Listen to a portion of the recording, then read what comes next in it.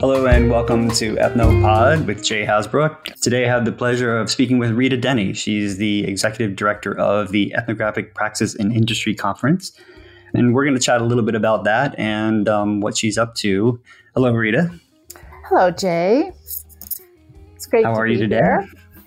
We're good. It's great to talk with you. Good. For those of you who don't know you really well, let's begin with some background about you and sort of, what led you to where you are today. Sure. So I would describe myself as an anthropologist by training and a consumer researcher by profession.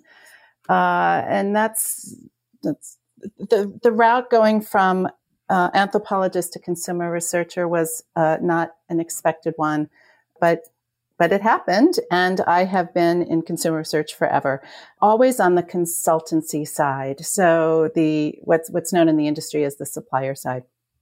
So as a partner in Practica Group, which is a boutique consultancy that applies an anthropological lens to products and services, both existing and in the future, and largely for-profit companies, but sometimes as well for nonprofit. And I guess the only other thing that I would say is that I very much see myself as an anthropologist in business, that both those roles apply. So with Patty Sunderland, sort of, taking on writing projects, doing anthropology and consumer research, or the Handbook of Anthropology in Business, as well as I have a teaching gig at Northwestern in spring quarters in the integrated marketing communication program. And that class is very much a sort of grounded in fieldwork and cultural analysis for people who will be professionals and in marketing and communications or in design. So, sort of both those roles of being an anthropologist, but firmly planted in business is kind of a space that I have enjoyed inhabiting. Yeah, I'm curious. I know that a lot of our listeners to Ethnopod also are either in the transition from academic settings to industry settings or thinking about it. What was that transition like for you? So I don't think that I thought about it. It was not a planned decision. It was more a serendipitous one, where when I finished my degree in anthropology, the academic job market was pretty bad, as it currently is as well. Some things don't change. And it was just a very serendipitous connection that a friend made to someone, a fellow anthropologist who was working in industry. And that was history. And that was many moons ago. So it was, I guess, in that transition, though, I think what's important is to think about, or what was important for me anyway, was to think about industry and business, which I had never thought about before, as a sort of place of meaning making, and that inhabiting that space can be extremely sort of thoughtful, reflective, as well as practical and innovative. And so you jumped right into a consulting. I did. Sorry. Yes, I did. And was sent to West Texas within the first week of my employment. Yeah, it was quite something. And the whole wardrobe change that had to happen as well. So, yes. You had to drop your beads and your long earrings. Exactly. I had like heels on and stuff. It didn't last very long. The heels didn't last very long, but yes, there was a whole wardrobe shift. Right. So I'm curious how you arrived at your current role as executive director. Well, in addition to obviously your own business consultancy, but you're also serving now as the executive director of Epic, and I'm curious how that came about. Yeah, so the executive director position is a new one for Epic. It is, and I think reflects the fact that Epic has grown quite a lot in the last few years, and the people who are part of the Epic community hail from a variety of different backgrounds and different positions in industry. So they could be technology companies who are sort of new or old tech. They could be products and services companies, design firms, consultancies, large and small, universities, government, or nonprofit.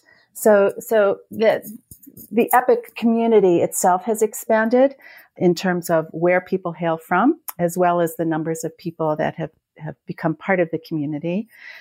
And at the same time, so that's sort of one hand for reason for having a position of executive director. But another reason also is that ethnographic work and doing ethnography in having an ethnographic approach or doing ethnography in industry itself has changed, right? And it's gone from, I think, an age of discovery, which was, I would say in the 1980s, early on, applications, to one I would say is commodification, sort of in the 2000s and in the aughts. And now I think is maturing into sort of a more professional, sort of a professionalization and professional phase of things. And so there was need, I think, for the executive director position, or to, it made sense to expand sort of the staff from 1 to 2, I should say, at EPIC, to include the role of executive director. And basically, the goal there is, how can EPIC be a resource and engine for creating change in organizations, right? I mean, that's where EPIC has been. That's where EPIC is. It will be in the future. How can it create value? How can it steer change in how organizations think about their own endeavors? And my particular interest, anyway, for EPIC in the near term is to become more robustly global. We are, members hail from around the world, but there is a predominance right now in North America. One of the things that I've noticed at EPIC, having attended since way back when, is that there's a lot of talk among people sort of in between the sessions, and there's a great deal of sharing experiences and also sort of, sharing war stories and that kind of thing. And one of the things that comes up a lot of times in those conversations are the challenges that people face. And I'm wondering, are there certain kinds of patterns that you see about challenges for people in the industry? And if you'd like to, expand on that. Sure. Yes. Things change really slowly, though perhaps present circumstances accepted. But prevailing business practices, I think, are very difficult to change. So things that have existed for a while, 20 years ago, we are still challenges today. So, for example, seeing people as sort of understanding human action through a psychological prism, for example, right? The psychological self, and you can see that in the words that people use. We want to understand those deep needs. We want to understand motivations and desires.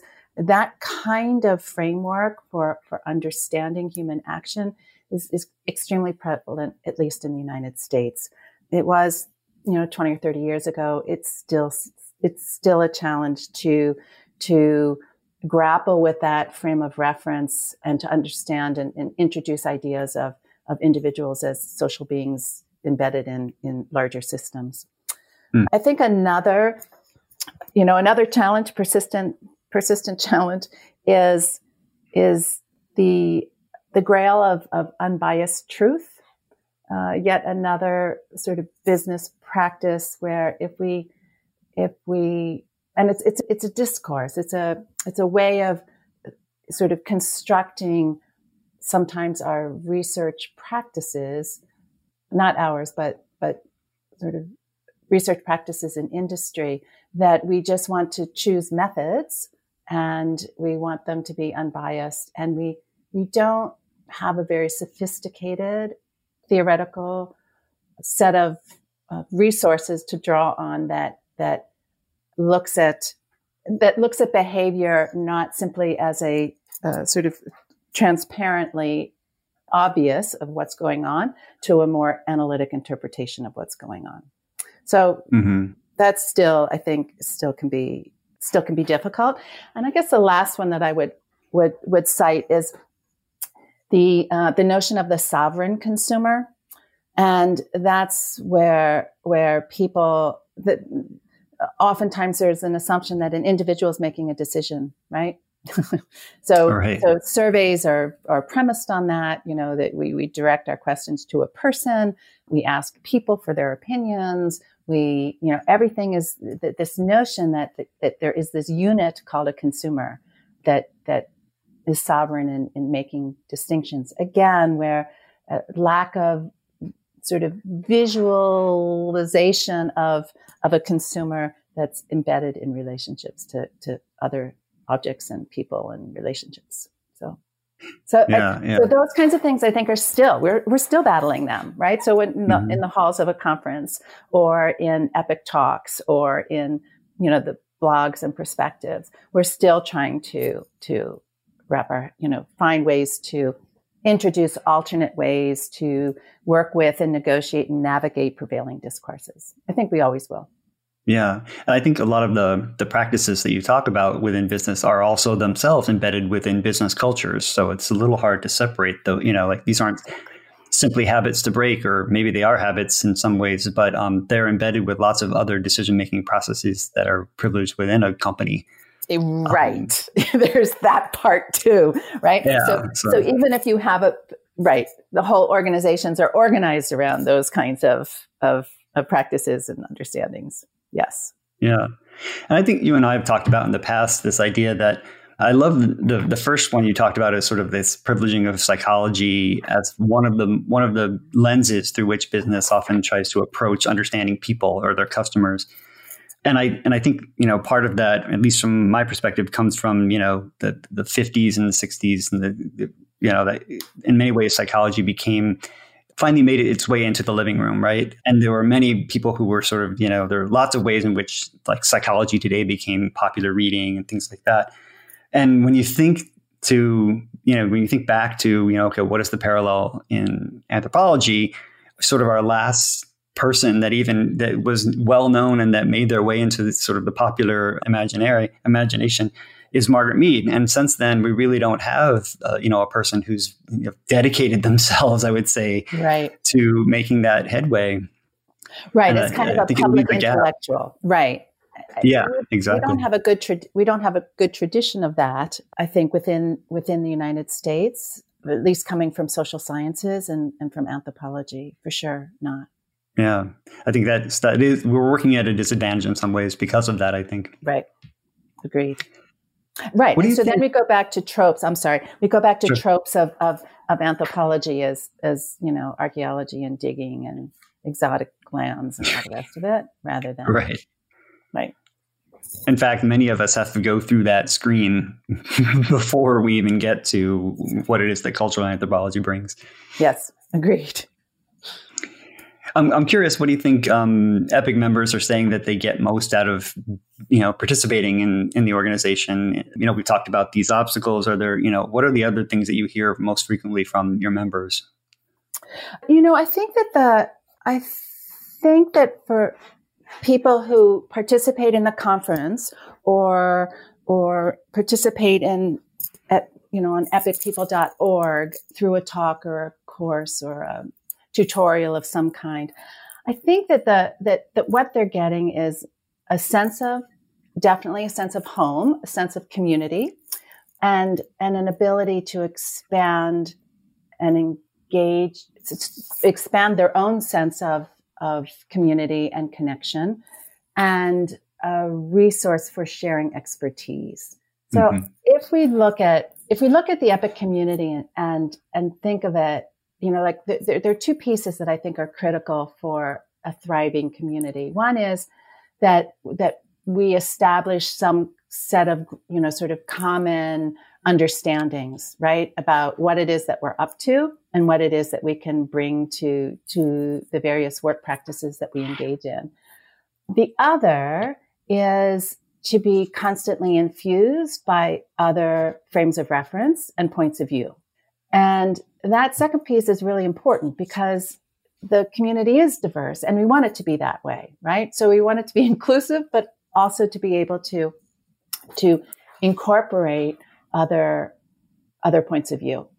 Mm-hmm. So it's a bit of a moving target in that case, and but we have to deliver on both of those things. So for people who come to the conference, I think that the conference really does do both of those things. So it could be from professional development kinds of tutorials where there's practical skills, there's exposure to new, different kinds of approaches and practical implementation, all the way to sort of conceptual leadership, whether that's in the form of a keynote or papers or salons that take on a particular kind of topic and discussion, or even some tutorials that tend to be driven more conceptually.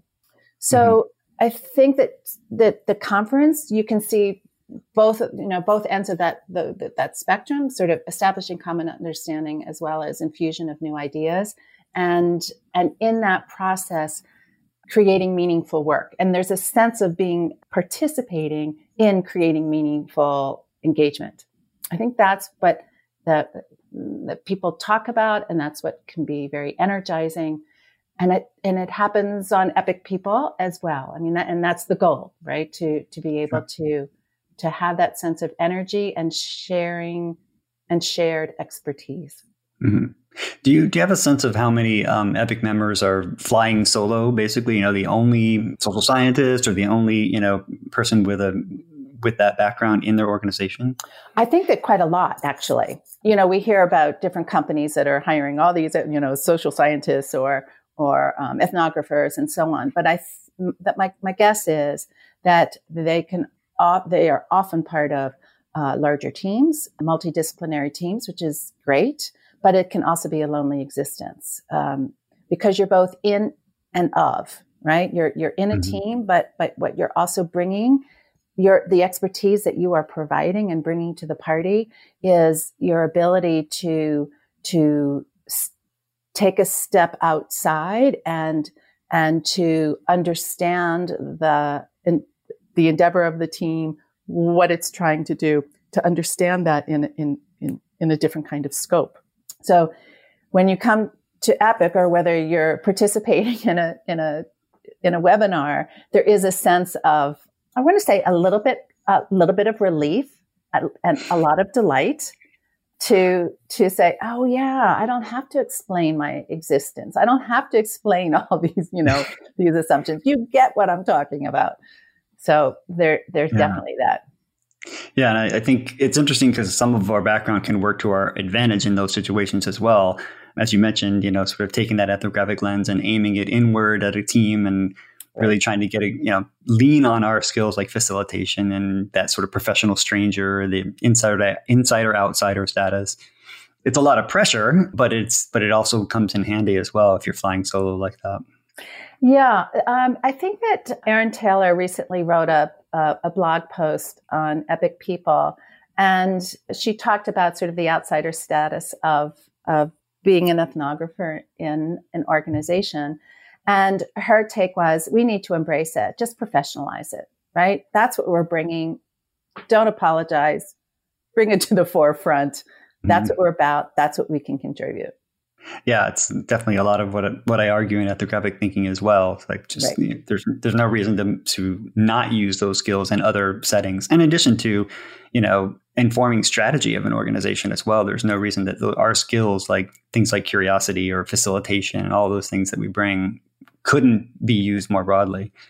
Exactly. So let's talk a little bit about the conference itself, because we've got one coming up and we're at a particular moment in history. I'm curious how you guys are responding to, the COVID-19 situation. Yes. So we're responding in a few ways. In terms of the conference, we recently decided just a few days ago that we would be virtual, and that the challenge then for us is to be very epic in our virtual rendition of the conference, right? So how can we be meaningful together? How can we expand and engage with community? How can we feel as though we're home? And while we're sitting in front of a computer, and also how to, I guess the wonderful possibility that it opens up is that people who wouldn't have been able to go to Australia, into Melbourne, can still attend. And so we really probably for the first time will be global, right? So typically a number of countries, last year I think 21 countries are represented at the conference, but mostly North American attendees.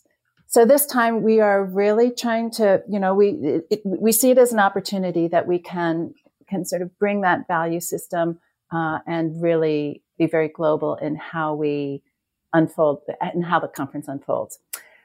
Exactly what that means is yet to be determined, but stay tuned. It will be there. But I think that your larger question of, what does EPIC do in this age of pandemic when the world has been upended and will remain so for some period of time? A few weeks ago, we wrote a post on EPIC People, and, I described ethnographers as tenacious, as curious, improvisational, thoughtful, reflective as a group, right? We are. And you were the first person I think would agree. And you talked about those kinds of qualities in ethnographic thinking. But as a community, then I think what that means is that we can sort of decode what's happening. We can absorb what's happening a bit to individuals. We can absorb that as a community, and we can help navigate, some of the ramifications for the impact on work and remote work, or colleagues and friends and communities and neighborhoods. So, that's what EPIC, that's how EPIC would, I think, the values and the mission of EPIC sort of will materialize in this age as a community, in this age of the pandemic. And a recent EPIC talk that we constructed for just entirely that reason was life and work in the pandemic, and 150 people signed up literally over the weekend. So, and what was really interesting in that web talk / webinar is that, it was pretty grim. We had people, first of all, we had people from Australia to the Ukraine who were participating. So for some people, it was super early in the morning, and for some people, it was quite late at night. And it went from individuals kind of coming on feeling like this is a pretty grim situation to feeling a bit hopeful by the end. And not that we won't be upended, and not that things won't be very difficult, but there was, I think, in the collective conversation, recognizing that this also was an opportunity. One of the observations that people made were that the boundaries, between us and our roles are pretty porous. We think oftentimes our work is conducted in a bit of a silo, right? So whether the silo is the team or the silo is the research project, and we have research participants, right? We have these kinds of buckets for thinking about our own actions and the research process. I think what people have come to realize in all of this is that those silos are kind of arbitrarily constructed. They're kind of convenient, right? Because we can put boundaries on things, and we can be efficient in keeping boundaries on things. But in fact, there's interweaving all the way through it. And that as, citizens, consumers, employees or employers or our stakeholders or whomever, that we're all in this together. So one example that came up was, someone who was doing a research project with small business. Small business has, obviously hugely impacted by a pandemic. Yeah. People are laying people off and so on, closing their doors. What is research then, right? And what does it mean to do research in those situations? And the solution, one of the thoughts is that you're actually community making as much as you are doing research, right? Right. So that people are connecting with each other. There is a sense that you're creating something, and perhaps, those are lessons we need to retain when life is a little calmer, right? Yeah. Yeah. So it allows us to ask questions and to, I guess it allows us to ask questions about the nature of the research process, what it is that we are producing when we do research, what should we be producing when we do research. Mm-hmm. And I guess that's one form of opportunity. The other is that we can observe social change. It's a time where we can observe social change as it unfolds, right? So what's the nature of remote work? How, what are the reference systems that people are using to interpret what's happening, and what work is, or work and home, so it allows a reflective piece as well. Yeah, I've been thinking a lot about storytelling lately. I'm focusing there this year and thinking about how stories themselves, there are ways of expressing values and sharing values. And they're certainly one form that humans use as learning. One of the primary forms of learning is through story. Right. And paying close attention to that now is an interesting thing to think about. How are we using stories to interpret the pandemic? How are we using stories to cope with it? And to think about that as a research object. But then also, as you mentioned, like, what are the stories we're bringing back? How is it that we as practitioners are thinking about the stories we share and the kind of positioning that has as well? So, yeah, there was there was a point that was made by one person in the talk that we all know, but deserves sort of restating sometimes, right? And this time, the situation right now sort of provokes us to revisit it, and that is that research shouldn't be extractive, right? It's not something you go in and do and take out, mm-hmm. especially as ethnographers, right? We are absolutely sort of aware that the work that we do is reciprocal. It's one of reciprocity. It's the nature of ethnographic praxis. Mm-hmm. So, and it seems particularly apparent to not only us as ethnographers, but to some of the stakeholders who are involved in the work process in our organizations. And that's actually, I think, really great. That is a great point. Totally. And you're definitely seeing people understand a bit more about what the reflexive nature of what we do and how it impacts everything we do right now, for sure. Right. There are so many people who are in this struggle moment in terms of understanding, people. Right. Exactly. And we have an opportunity to bring in different models and structures for understanding people. I think that there is a sort of, that the disruptive moment allows for that. And I guess mm-hmm. I would just say one other thing, Jay, and that is in terms of sort of EPIC in the age of the pandemic. So yes, our conference will go virtual. We're introducing different kinds of talks and opportunities on EPIC people, and that will continue. And some of those will be ad hoc, just depending on sort of what bubbles up, what surfaces among members. Some of them will be really practical. Some of them will be very reflective.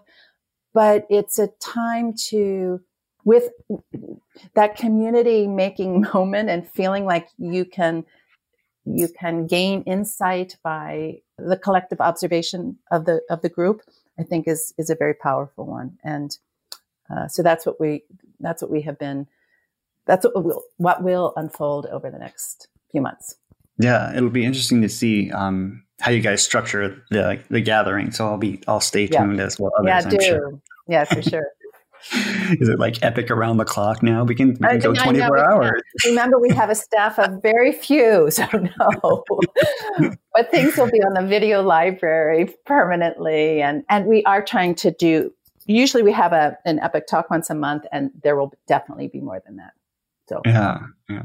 So I wanted to shift gears as we think about this too, and thinking about like sort of what are you seeing as sort of early signals on the horizon for, how ethnographies in industrial settings are how we're changing, how our approach might be changing? Are there any things that you're hearing about or seeing that are indicators there? One of the ways I think that the EPIC community and EPIC has changed is sort of witnessed in the last few years by the themes of the conferences: evidence, agency, and now scale. And what those particular themes, sort of illustrate is the desire to engage with conversations outside of our own ethnographic interests, perhaps, right? So it's not so inner focused. How were we heard? What value do we create? What's best practice, right? Those are really important things. And those are questions that we do pose and in other ways. But questions of scale or agency or evidence speak very much to how do we engage with people outside of our spheres, the people that we work with, engineers, data scientists, product innovators. And so EPIC has changed in that way. And I see more of that in the horizon. And that comes with a certain, sort of professionalization. Yeah, I was just going to say the same thing. I think that's an indicator that we're growing up. Exactly. So I think it's really great. And the marketplace has changed too, right? So it's not just like internal change to EPIC, but the marketplace has shifted. For example, I guess I sort of see EPIC as just kind of an historic convergence in certain ways of three different industries. One is design, one is technology, and one is consumer research. They came from three very different kind of backgrounds and activities in the 1980s. And while EPIC initially anyway was born from, people in technology companies, Microsoft and Intel, to get together and to create a sense of, sort of shared body of knowledge.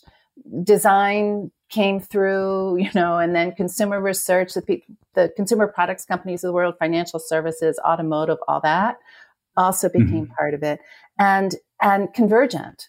So design companies were now creating brand experiences, right?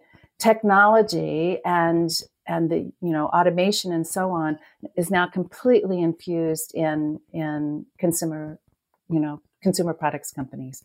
So that kind of convergence, I think, also brings in different kinds of models, different kinds of understandings, different ways of doing that will also sort of play out into the future. Mm-hmm. Yeah, I mean, we can't help but absorb some of those things, I think, as ethnographers. Exactly. So, go ahead. Sorry. Yeah, I guess I would just say, and one other thing is that one of the changes that I think is here to stay as well is to think more systemically, and if nothing else, the conference co-chairs this year in choosing the theme of scale were completely prescient in that regard, right? And just how our actions are so intertwined on a global level.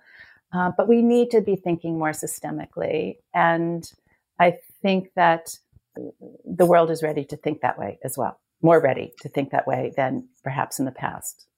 Yeah, so we might get out of that psychological profile self, right? Possibly, exactly. We're realizing we're all connected finally. Finally, yes, exactly. Yeah, and I think the Mead and Bateson school of systemic thinking is really starting to become more relevant than ever too. So they were talking about these things long ago. Long ago, I know. Yeah. So go back to your point of we need some public intellectuals from anthropology. Yeah. This may be the moment. But I wanted to thank you and also wrap up, if you're open to it, with a few rapid fire questions, just some quick responses. Okay. The first one is, if there's one thing in the research industry that you wish you were able to change, what would it be? Yeah. Okay. I think I have two. Sorry. The first is our reliance still on the sovereign community, the sovereign consumer. I just wish we could just get rid of it. And a little bit of a corollary for those of us who are doing ethnographic work, the over-reliance on the motif that we're uncovering the real consumer. The reliance on the real, I wish we could just disband with right now, forever. Mm-hmm. Like as if it's that we are the sort of representation of reality. You mean we're bringing that representation? Yeah. It just leads us down to now. See, we're not being rapid fire anymore, Jay. We're getting now. But it leads us down a road that I think is absolutely not productive in the end, because then we're arguing over different methods and modes of what counts as real, rather than looking at people as social actors and cultural systems and illuminating and theorizing relationships. Yeah. Sorry. Yeah. The second one is, what advice would you give to someone who's beginning to explore a career in ethnographic research? Join EPIC. That was an easy one. And engage with like-minded others. So find some community so that you can bring yourself up to speed about sort of the discourses and possibilities and approaches and challenges. Like-minded people, like-minded others, I think is a very important thing to get started. Yeah, I'll second that one. And then finally, what have you read recently that you'd recommend to our listeners? All right. I read this great book a month or so ago called The Sea People by Christina Thompson. And it really tackles the mysteries of Polynesian navigation. I know this is not very ethnographic, but in some sense it is in the end, because she looks at the different narratives. You talked about storytelling. She looked at the different stories that people have told over time, from early explorers to the present day, the stories they've told about Polynesians and navigation systems and theories of what in fact, how did Polynesians sort of navigate thousands of miles, and was there a system, and what are the stories were that we constructed around that. So, and what it made me realize once again, first of all, it's eloquent and it's a page turner, even though it's nonfiction. But what it made me realize once again is how limited we are by our own reference systems. We have a way of constructing something and we don't always examine it. And so it reminded me once again about how the power of reference systems, and that ethnographers as a group are really good at examining reference systems. Yeah, I'll have to add that to my 50,000 book long list of. Yes, exactly. Good luck with that. Exactly. Well, thank you very much, Rita, for having our discussion and being on Ethnopod today. It's been a pleasure as always. Jay, thank you. I appreciate in turbulent times to carve out the space, and it's always fun to talk to you. You as well. And if people want to connect with you in any way, do you have a way that you prefer? Twitter, LinkedIn, or? LinkedIn is great. That's what I would say LinkedIn. Great. All right. Hopefully we'll see each other in the future sometime soon. And thank you again, Rita. Yep. Thank you, Jay. Take care.